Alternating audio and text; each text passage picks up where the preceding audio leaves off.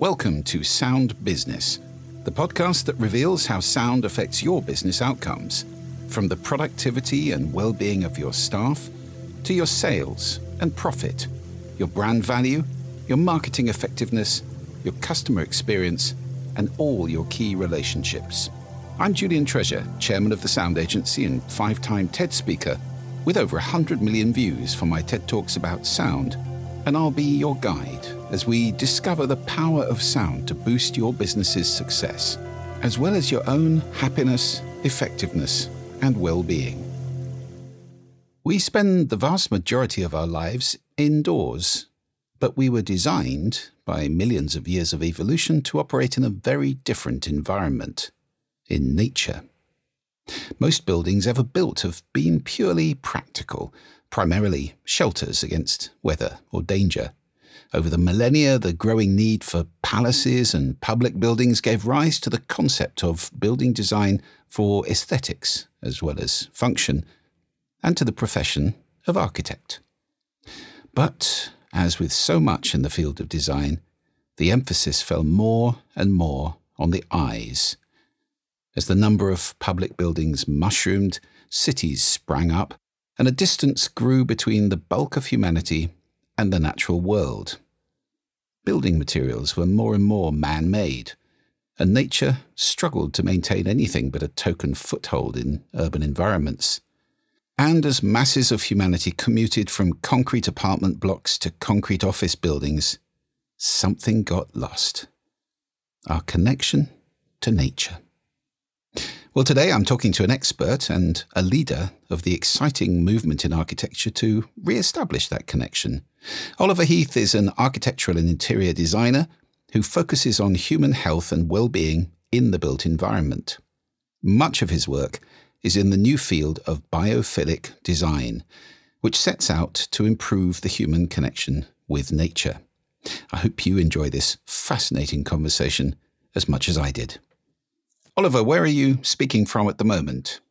I'm speaking from my office, which is in the middle of Brighton, down on the south coast. It's a big converted church space, so very high ceiling, so you hear a little bit of an echo, and it's next to a little bit of a noisy road next door. So if you hear the occasional moped or car going by, that's what's going on.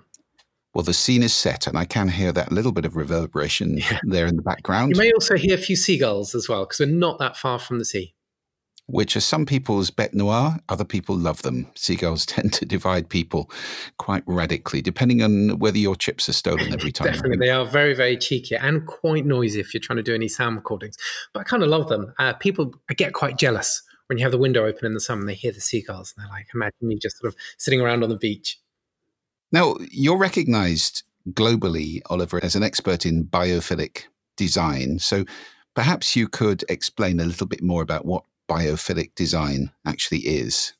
Yeah, so biophilia quite literally means a love of nature. And it was a term that was popularized in the 1980s by Edward O. Wilson, who recognized society's departure away from rural dwellings and into city centers, and many physiological and psychological problems that came from that. So that basic idea of humans having a desire and an attraction to being around nature was developed initially by Stephen Kellett, who's one of the godfathers of biophilic design. And what he did is he took that idea and created a set of patterns that allowed us to enhance our human connection to nature in buildings and the built environment in general. And I think what is interesting is he recognized that there are many stresses and strains on people in buildings. Many buildings can be both physically and mentally exhausting, but that when we spend time in nature, it has this incredible ability to recuperate us from that exhaustion and to help reduce stress, but also to connect people. So the patterns that were created and that define biophilic design, essentially there are three key aspects to it. The first is what we call a direct connection to nature. So that's how we bring real forms of nature into buildings like plants and trees and light and fresh air. The second is an indirect connection to nature, which is how we mimic or evoke a feeling of nature. And the third is the human spatial response. It's recognizing that as human beings, we are part of nature itself, and that we need to feel both relaxed and restored and safe, but also energized and stimulated. And biophilic design can help deliver all of that. the question I've got then for you, you're an architect, and I don't know if you've seen my TED Talk where I kind of berate architects for being obsessed with how things look, and also indeed for being obsessed with artificial surfaces. How much of an inroad is biophilic design making in the architecture profession, where people tend to love things like steel and glass and stone? Yes, it's interesting, isn't it? That, like many people, when you speak to architects and ask them, to think of a space where they feel most happy, calm, and relaxed, many of them won't think about their own homes, their own offices, or their own buildings, but will tend to revert to a sort of stereotypical space in nature, very often containing water and trees and grassland and sunshine and skies and clouds. So it's interesting that whilst they recognize that nature is where they feel most happy, calm, relaxed, they don't design their buildings in the same way, that the building has to conform to a completely different approach. So I think for a long time, there has been this particular focus on the visual importance of architecture. But increasingly what we are seeing is a greater understanding of the role that nature has to play in our cities, in our neighborhoods, our streets, and also around and inside our buildings. So we are seeing this kind of real emergence of understanding of the role that nature plays and how we might start to integrate it in. In particular, see the works of Stefano Berry, Thomas Heatherwick, and the Vietnamese architect Vo Trong Nguyen, who are doing some fantastic work and really demonstrating innovative ways of bringing green infrastructure into cities, enhancing biodiversity, but also making that human-nature connection. So it is starting to happen. And I think architects are increasingly thinking in a more multi-sensory way of how the built environment can not just please and delight, but also nurture and support.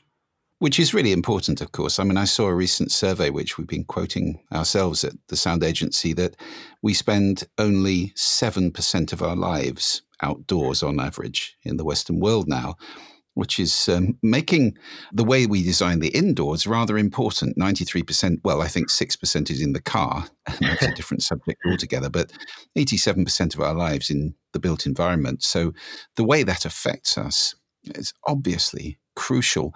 And yet there is this strange disconnect between what people love, and as you say, even architects would love to be in natural spaces, and the way we design our buildings.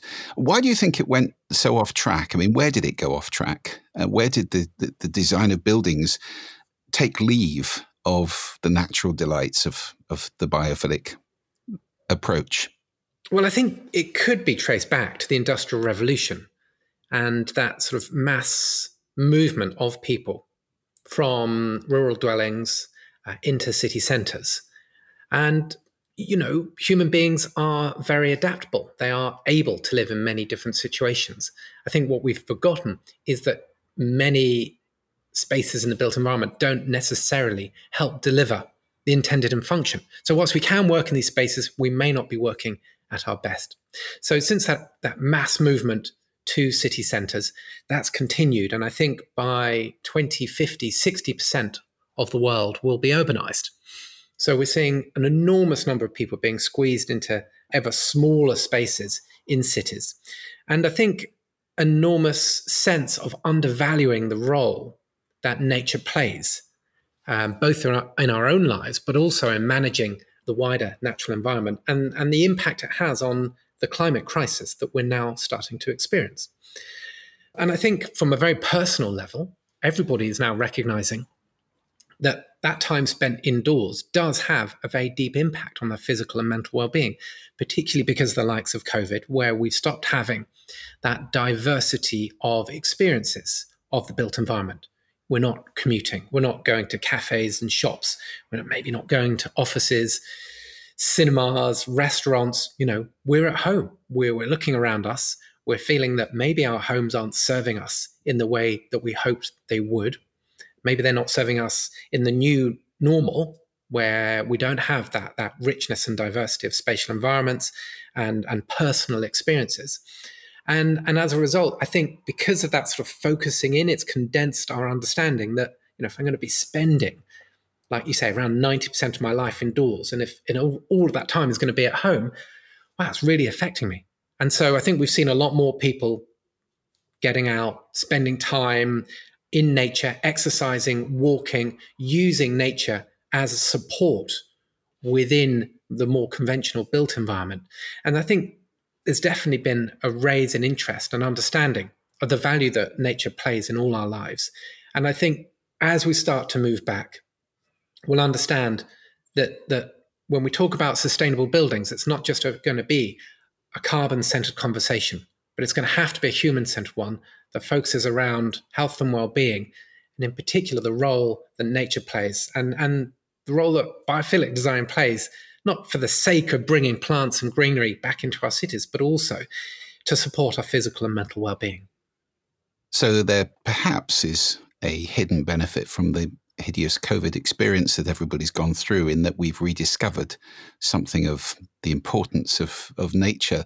Now, for architects listening to this, or anybody listening to this and thinking about their home, the trite phrase is bringing the outdoors indoors, but it's a bit more than that, isn't it? I mean, it's not just about sticking a plant wall up in an office or putting a pot plant in your living room.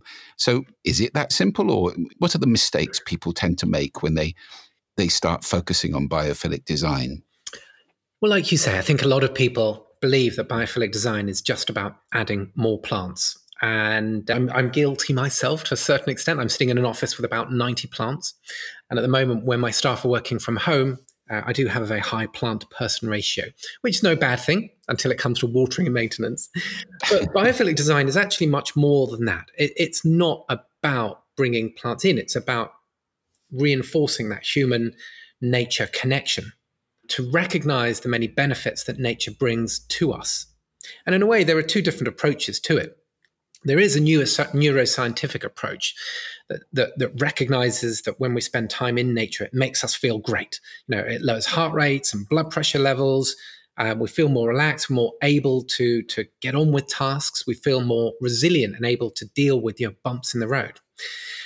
But there's also a wider socio-psychological approach, which is the one that Stephen Kellett devised, which is much more about recognizing that connection to space and place, and also people within that place, and the role that nature has to enhance those connections.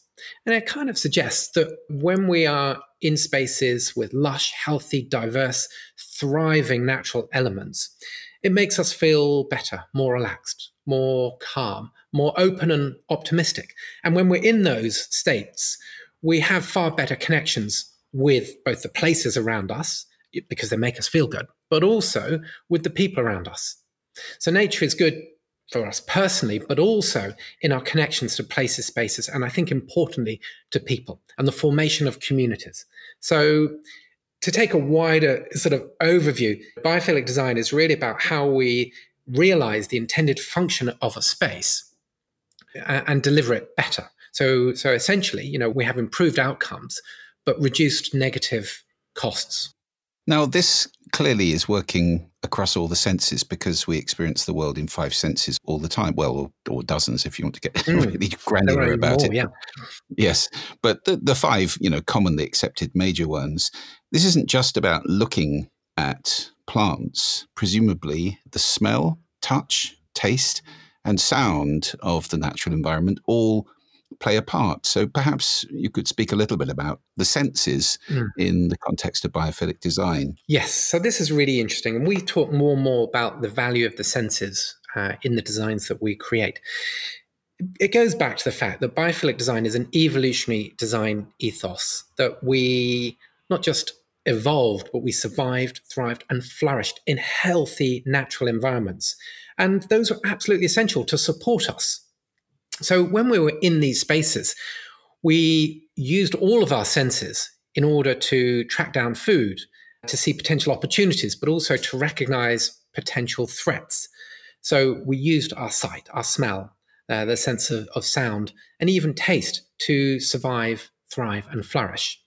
Fast forward several thousand years, and we now find ourselves in very dense, geometric urban environments where there is like you say, a particular focus on the visual. But still we have the incredible opportunity to enrich one's daily experiences of the built environment through the senses. So we believe it's really important that we recognize the role that they play in the contemporary environment, and that we still have a great opportunity to enhance that experience through the introduction of elements that not just soothe and relax, but also nurture and stimulate and inform the occupant of the building. So thinking very much about the haptic quality of the space and mapping out that sense of touch as we enter through a building, both with what we feel in our hands, but also underfoot and through the skin. Thinking about the way the space smells, and of course, equally about the way the space sounds and the enormous impact that has. Because, we now live in a very unnatural environment. And previously, when we were working from offices, they were enormously noisy and distracting spaces. And we've tended to assume that one size fits all, that everybody can just work in these busy, noisy environments and just deal with it. And what we're now starting to understand more and more is that we should be looking at neurodiversity and people's sensory thresholds and looking at how we can create spaces that support a wider cross-section of the working population within the workplace in particular. Well, absolutely no argument from me. I did a BBC Radio 4 documentary a couple of years ago called The Curse of Open Plan, which focused on exactly that kind of impact. And I think, your point about neurodiversity is very, very important one, because people are not the same. Nevertheless, I do think it's also true to say that the way that we've kind of cookie cut open plan office layouts all over the world, billions of square feet of it, is actually blighting the lives of millions and millions of people. The average person is having productivity reduced, stress levels increased, and so forth by that kind of design. So it's a ray of light, really, to hear you talking about architects who are paying attention to this and understanding the relationship between what we have evolved to expect and the artificial environment we've imposed on people and how we can improve that. And that, to me, sounds like that's at the heart of biophilic design. Is that really what it's all about? Yes, absolutely. It's a human-centered approach to the design of the built environment that primarily focuses on well-being. We zero in on this one particular aspect of biophilic design of how we can enhance that connection to nature. And of course, that does act as a sort of overarching umbrella to many of the other sort of features of well-being, things like air quality, noise, hydration, food, movement, many of those other things. So those sort of things can be incorporated into a really good, holistic approach using biophilic design.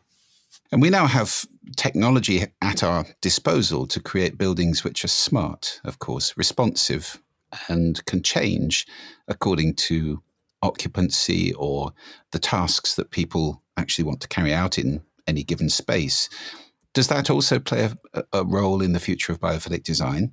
Yes, absolutely. I think there are so many amazing technological advances that are really helping to recognize the multi-sensory ways that nature can improve our built environment and start to integrate that into buildings in all sorts of ways. So, it could be about advances in technology in the design and manufacture of materials. Over the last few years, I've been working with Carpet Manufacture Interface and been speaking on their behalf about biophilic design and also their biomimetic approach to the design of something as simple as a carpet tile, which takes its inspiration from the spray of the seashore or leaves on a forest floor or moss growing up through cobblestones. And they recreate these kind of biomimetic patterns that then get integrated into the workplace. So in a way, it's about the design process and also their ability to use developments in technology to create randomized colors and patterns that have a very naturalized biomimetic feel. The other way that we're seeing it is quite literal representations of it through both visual, acoustic, olfactory ways. And those are becoming ever more sophisticated. We've been working with a company recently that has been mimicking natural light. And they create these ceiling panels that when you stand under them, the quality of light is so direct, it creates a shadow, and it's so convincing that it actually feels warm And it's very difficult to disconnect one's visual sense from the haptic quality of the light, because you expect to feel warm in it. It's sort of amazing what is happening. It's one of the most exciting areas of how we mimic and evoke that feeling of nature using advances in technology. I find it so fascinating, so exciting. We're certainly very excited about it with the developments with Moodsonic, where we can do things like seasonalize, if that's a verb, the sound, so that you have different sounds in the spring, winter, autumn, summer. You can have different sounds day of the week, different sounds at time of the day, perhaps birdsong in the morning when the dawn chorus is happening, everybody wants to wake up, and something more relaxing in the evening. So it's absolutely something that we believe is very important, and it's going to be amazing to consider buildings where this is happening in all the senses, in a congruent, scheduled and responsive way, so that it's not somebody with a mixing desk putting scenes in. It's a building responding to what people want to do in a relatively automatic fashion. That's a very exciting prospect, I think. I really like that. One of the things that we talk about a lot is people's circadian rhythms. And our circadian rhythms are essentially our body's reactions to periods of light and dark across a 24-hour day. It affects our mood, our behavior, and also, and importantly, our hormone release of melatonin and serotonin, which are the sleep-wake hormones. So our circadian rhythms are largely affected by our exposure to natural light and the subtle nuances that we see throughout the day, from blacks and inky blues to oranges and yellows in the mornings and the stimulating blue light in the middle of the day. And then as it reverses back into the evening, and it affects how we feel and we sleep. Now, this is, I think, one of the most well-known visual rhythms that we have that control our sleep-wake cycles and our health and well-being. But we believe that rhythm also exists in other localized ways that we don't tend to recognize quite so much. And it's really interesting to talk to you and Evan about the work that you're doing, and essentially the sort of circadian rhythms that happen in an acoustic way, there is actually a dawn chorus. There are noises that we hear in the middle of the day, whether it's birds or motorbikes or seagulls, but also moving through into the evening, and this different sort of soundscape that we get that sort of defines our day. And yet it's sort of an undercurrent that we don't necessarily log into because we become habitualized to it. And it's only when we start to do recordings and things and we capture it, go, oh, I'd never realized that, there is a rhythm to the acoustic environment. I've been doing lots of recording here in my office because we're writing an online course on biophilic design for the home. And I've recognized that I can't do any voice recording in the late afternoon from about 3:30 onwards to 5 because the noise of the traffic increases so much. I just can't do any acoustic recording. So there is a little bit of a rhythm there, albeit an automatic, a built environment, human engineered one. But this idea of the rhythms that happen in our life across all the senses, I think, is a really rich theme to explore. Definitely. I have the same thing happening at 3:00, but that's called my 6-year-old daughter returning home, which definitely precludes audio recording after that time. And I think the interesting thing here is the way in which all of these sensory inputs work individually or globally. And this is largely about association.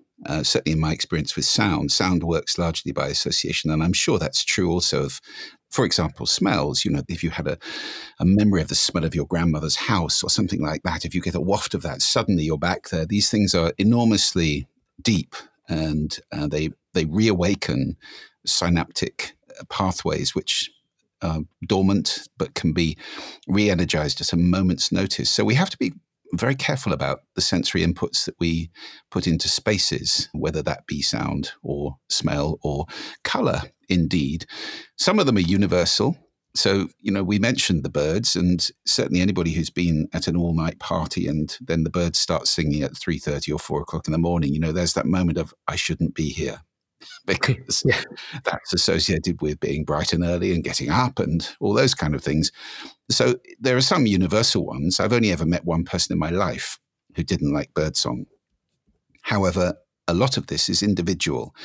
Now, how do you factor that in when you're designing environments for large groups of people, office spaces or healthcare spaces or educational spaces, whatever they may be? How do you factor in people's personal taste? Yes, I mean, that is really difficult, isn't it? Because you may have 10, 20 dozens or hundreds of people in a building. And I think what's really important about biophilic design is that there isn't a one-size-fits-all. I think it's important to recognize that there are a series of patterns that need to be applied in a relevant and localized way so that people can make that connection between maybe the plants, the views, the materials they're seeing, and some experience they've had that they can draw on. Because essentially what we're trying to do with biophilic design is to trigger a memory and to elicit a similar physical and emotional response to that feature from the person, and to put them in a better state of mind to undertake whatever task it is that they're trying to create. So we try to go into as much detail as possible to understand the local environment and what those particular elements or patterns might be that we can draw on to make it as relevant as possible. So for me, that's kind of really interesting way of looking at perhaps a more sort of sensory vernacular and how we can integrate that into the built environment. So are there any kind of universal positives, things that, on balance, the vast majority of people respond well to? Is it green? Is it trees? Is it birdsong? Is it running water? Are there any things to avoid? And any old wives' tales? I mean, we always come across the thing of running water making people want to go to the toilet, which may be true for some people, but it does not mean every time you approach a stream, you have to run off. So I'm fascinated to know, are there any universal positives or negatives that you've come across? Let's see. Well, we get asked to introduce planting. Of course, it's one of the first things that people ask. We want to put localized planting in.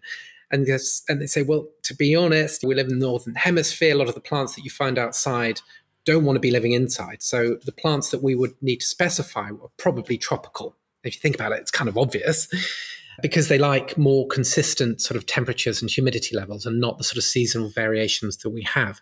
So there is a little bit of a discord there. And then they go, oh, so the plants are tropical. Okay, but we live in, I don't know, Manchester, for instance. So that is sort of difficult. We have to sort of ease people around to understanding that. There are different ways that we can introduce different types of planting schemes, but generally the plants that we'd introduce inside are not localized plants. Going beyond that, it might be looking towards the local environment, looking at whether there are particular features, particular rock types, timber types. Are there things that people mention? I think what's important in our approach is that we do try to undertake a pre-occupancy evaluation of a space, both in the quantitative factors, so the things that we can measure, temperature, natural light, humidity, air quality, but also the qualitative aspects, and really just sit down with people and ask them how a space makes them feel. What are the triggers that make them feel good?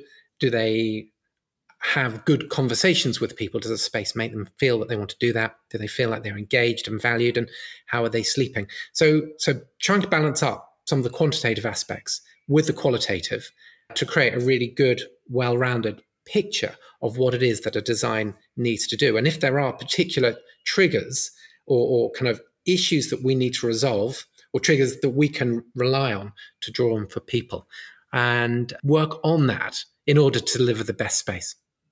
That's very interesting, because we've discovered the same two things in our work, in the installations we've done so far. A, make it local as far as possible, so that you are reflecting an environment that people understand and have some relationship with already, or not doing something that's dramatically out of context, unless that's deliberate. And B, listen to people, give them some role in this. I remember a wonderful survey of people in an old people's home, which found that when they were consulted about the colours of the walls that were going to be repainted, they had radically improved outcomes, could remember who the Prime Minister was or what day of the week it was and so forth. Suddenly they became more present because they'd actually had some role to play in the way the place looked and felt, as opposed to being passive and just told what was going to happen. And certainly that seems to be an important factor when designing any space for a large group of people.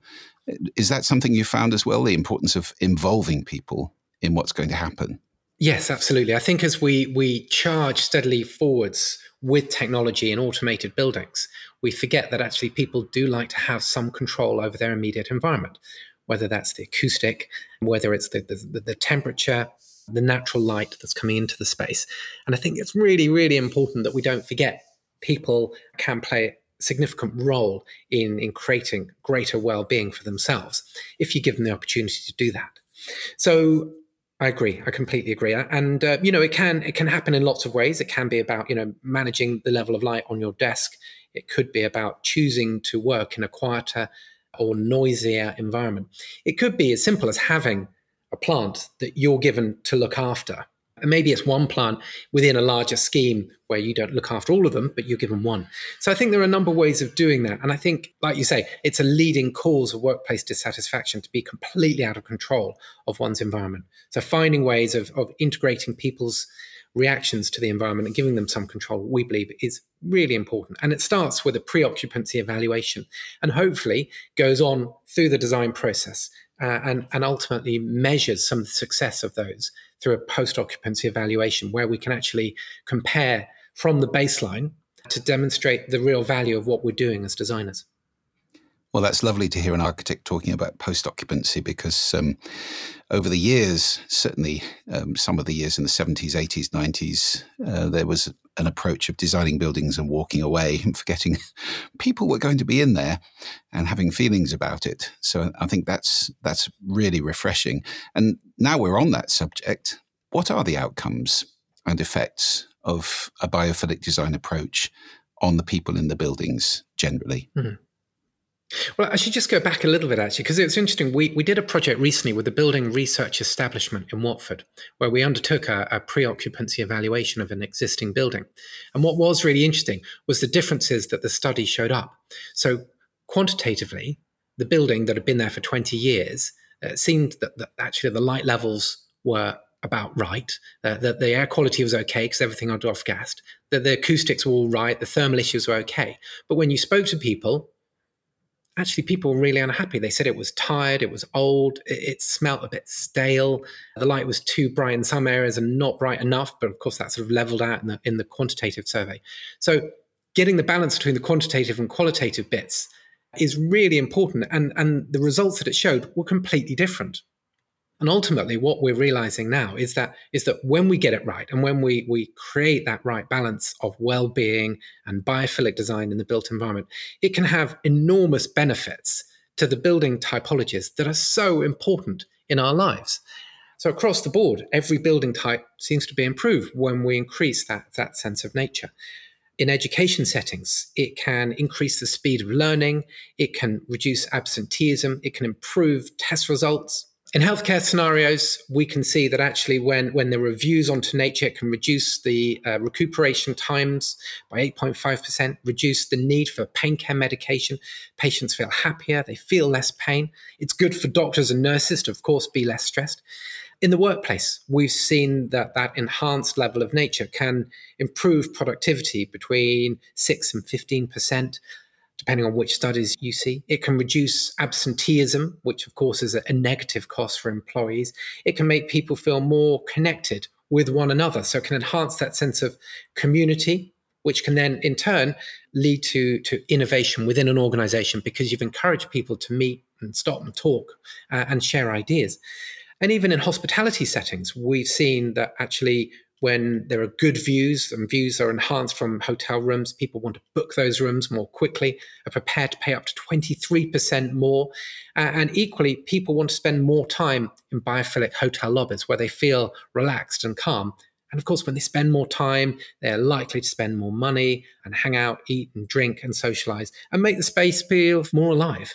So I think what we're seeing is across the board where elements of nature are installed, it has the ability to make people feel more calm and relaxed, more refreshed and restored. It creates a greater diversity of spaces. And the net impact of that is people feel happier and more able to deliver on that intended function of the space. So you get a better outcome.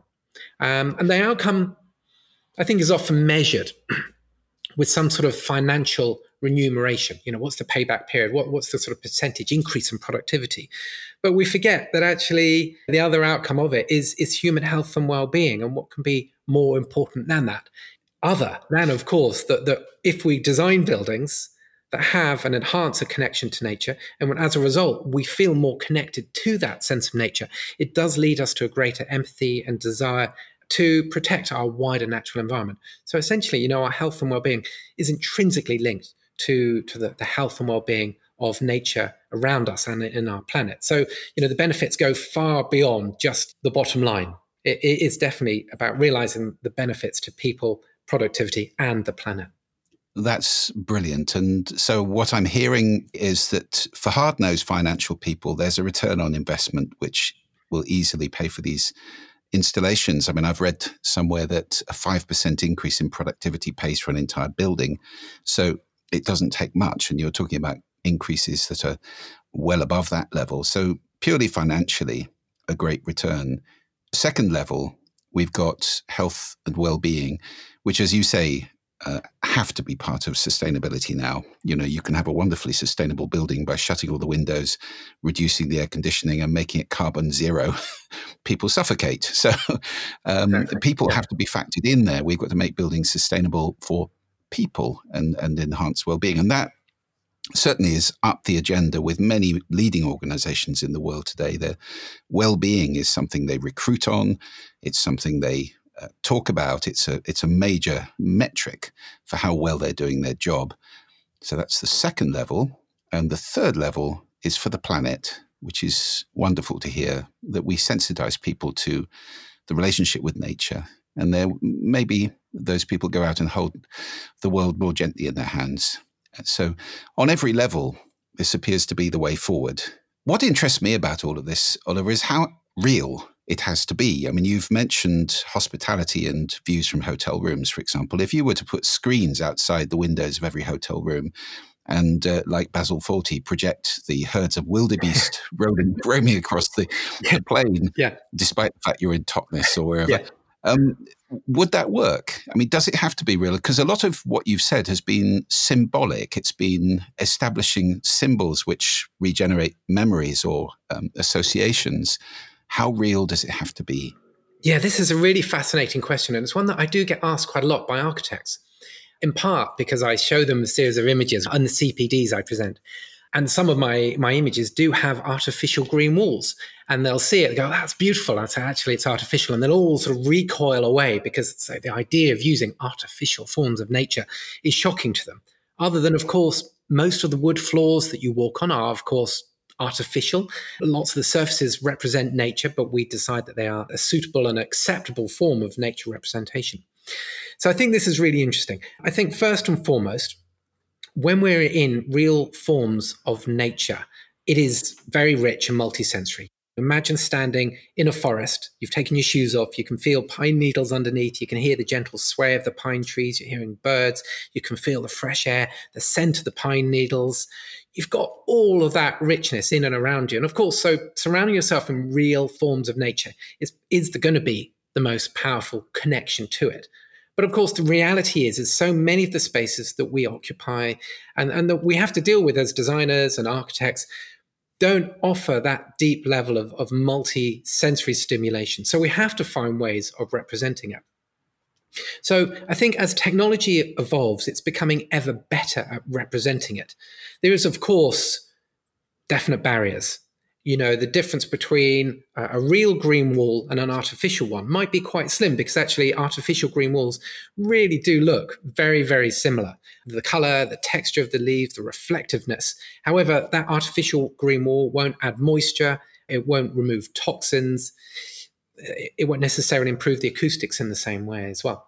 So I think there are limitations. I think particularly as we start to get between three-dimensional forms of nature, like a green wall or a visual representation of that on a screen, of course, the human being can instantly recognize the difference between 2 and 3 dimensions and understand that one is real and one is artificial.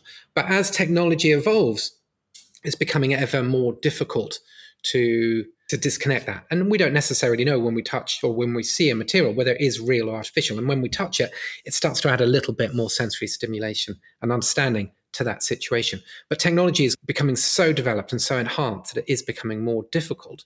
And to a certain extent, if that natural stimuli is still delivering on some benefit, if it's masking noise or creating an olfactory boundary that separates you from one space to another, then I don't think we should worry. I think it just becomes more painful for some people to accept that they are working with artificial elements of nature. But for everybody, there is some sort of boundary. Can I just ask you, as a parting shot, what 3 tips, or however many you want to give, would you give to somebody starting out on this road? If we've energized somebody listening to this and they think, right, I'm going to do biophilic design, what are the 3 first steps? I think what's important is you think about your nature diet. So if you imagine that there's a food diet, which is essentially like a pyramid, and at the top is all the sort of richer, maybe more carbon intensive foods that might be a luxury, and you have them kind of less occasionally. And on the bottom row, you've got the things that you know you eat every day, and in between it's kind of what happens across the months and the weeks, and it gets down to the day at the bottom. So we also have essentially a triangular formed nature diet, where we need to think about that nature connection. How often do we have it across the day? What constitutes a nature connection? Is it seeing a bird, hearing it, walking in the park? And then how do we deliver on that on a daily basis? And what is it that supports us? But also think about it on a weekly, monthly, and annual basis. And at the very top, it may be, a really wonderful, immersive summer holiday where you spend the whole time running through forests and up mountains and diving into lakes or the sea and reconnecting with nature. But of course, that is going to be more carbon intensive. It's enormously beneficial, but it's not necessarily viable that you'd have it all the time. So firstly, think about your nature diet as a pyramid and how that spreads across the year, but also across the different spaces that you occupy in it. Secondly, think about your obvious nature connection. Where does that start? Does it start with a plant on your desk? Does it start with your own garden? It's got to start somewhere, and make that connection, look after something, nurture it, support it. And once you do, you'll very quickly find that you want more of it because it's so satisfying. It's so great to see your plants growing and flowering and, leaves and new shoots coming out that you'll want more. And before you'll know it, you'll have 90 plants like me in your office and all over your home, which is no bad thing, although my wife might suggest otherwise. And I think thirdly, the other one is to become more mindful and conscious of your senses. Remember that the whole visual environment in front of us has been designed that way. The built environment is so often been designed just to delight the visual. So what are those other sensory stimuli? And how can we think about that throughout our day and use them to our advantage? So think about the haptic journey as we walk through buildings and spaces. The way the space sounds, the smells, the different boundaries that we get that define those spaces, the tastes that we experience, and use those. And in this way, it is about becoming more mindful and undertaking some level of daily mindful practice. And it doesn't mean you need to necessarily sit and meditate, but it is about just being conscious of those rich multisensory environments and thinking about how you can enhance your life through being more conscious of them. Oliver, it's been a joy talking to you. It's been fascinating, and I hope this has pointed the way to anybody who's interested in biophilic design. Is there a website or somewhere they can go to find out more from you? Yes. If you go to oliverheath.com, you can find lots of downloadable white papers that we've written with Interface on biophilic design. So there's loads of information there. We've also got this new online course for biophilic design in the home, which will be launching in January of 2021. Wonderful. I shall be looking at that myself. So brilliant. Well, thank you so much. It's been fascinating. It's been a total pleasure. Well, I hope you found that as inspiring as I did. Nature is not just nice to have around. It's pretty much essential. Good for our happiness, good for our effectiveness, and good for our well-being, and can be delivered across all the senses, including sound. Thanks for listening. Sound Business is brought to you by The Sound Agency, designing effective business sound since 2003, and is co-produced by Podcast Network Solutions, a full-service podcast production company who are ready to help you plan, record, produce, and promote your message with podcasting. To find out more about how The Sound Agency can boost your business with bespoke sound, and to grab your free copy of our 4 golden rules for sound, Visit thesoundagency.com/podcast.